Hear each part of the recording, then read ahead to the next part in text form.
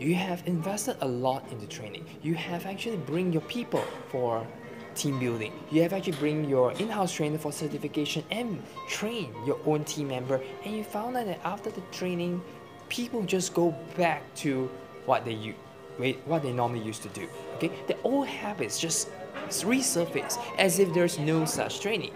What happened? Okay, so this is Daryl Tan, researcher, retail psychologist here, and welcome to the Retail Sales Academia. So, YouTubers, let me just ask you a simple question. Have you ever joined a training program before and not more than 2 weeks, your old habit starts to take over, and after a month, whatever that you have actually learned is just like a recorder. It's just like it has never happened before. So, what can you do to ensure that your training sticks with you longer? Now, I can't really guarantee you that this will actually benefit you until the whole life, but rather it is a good start for you to practice this way. There are 3 simple strategies to ensure that whatever training that you learn, whether it's an in-house training, or is it an external training, you will get to stick to it a little bit longer. I can't really guarantee that how long because it all depends on how much effort you put into it, but I can assure you it's definitely longer than most cases. So are you ready? Here it goes. Number 1, talk to someone how you feel. Talk to someone how you feel is this.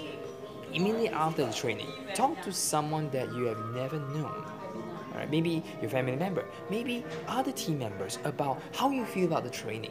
It is important to share that positive emotion because we know energy is very contagious. The happy energy or positive energy will actually spread with other team members and they will feel that wow, you must have really gone through something really great, otherwise you won't be talking as so energetic. So this is really something important because it will reinforce what you have learned and more importantly, how you feel. Okay, so this is actually the first strategy. And number 2 is really one of the important ones and it's also one of my favorite. Momentum. Momentum here refers to take action. So in every training, there has to be some objective. Whether is it to improve your productivity, whether is it to bring awareness to you, whether is it to ensure your work is even more efficient, all you need to do is to take action. With all the knowledge that you have, you know the information, you learn it, but you just don't apply it. Imagine this, you know all this knowledge, but you don't apply for 1 week. Guess what? If you try to recall back, how much do you remember? I can hardly remember even 50%, let alone after 1 month if you don't take action. So the thing is that you have to start take simple action. Now, it's not to say you have to make big changes, okay? So it has been proven that it is good to have some goals, like big goals, but break down to small little goals so that you can, when you achieve, you feel that sense of achievement.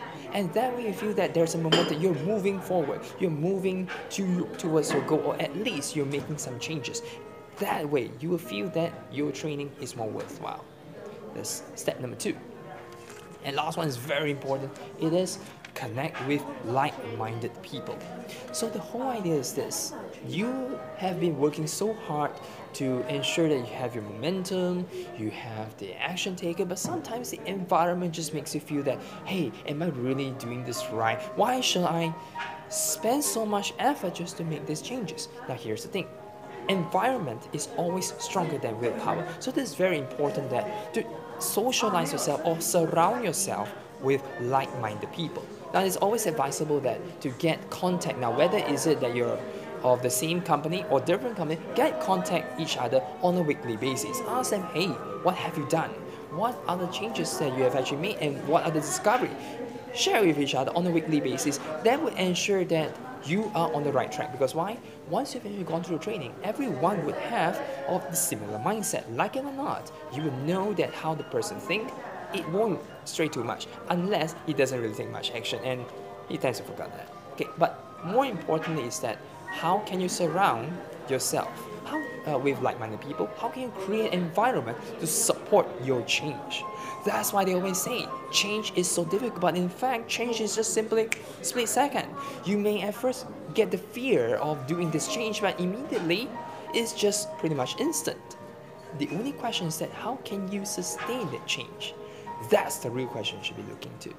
So that's all for today. I'm going to share next video soon. So till then, let's ring the tail.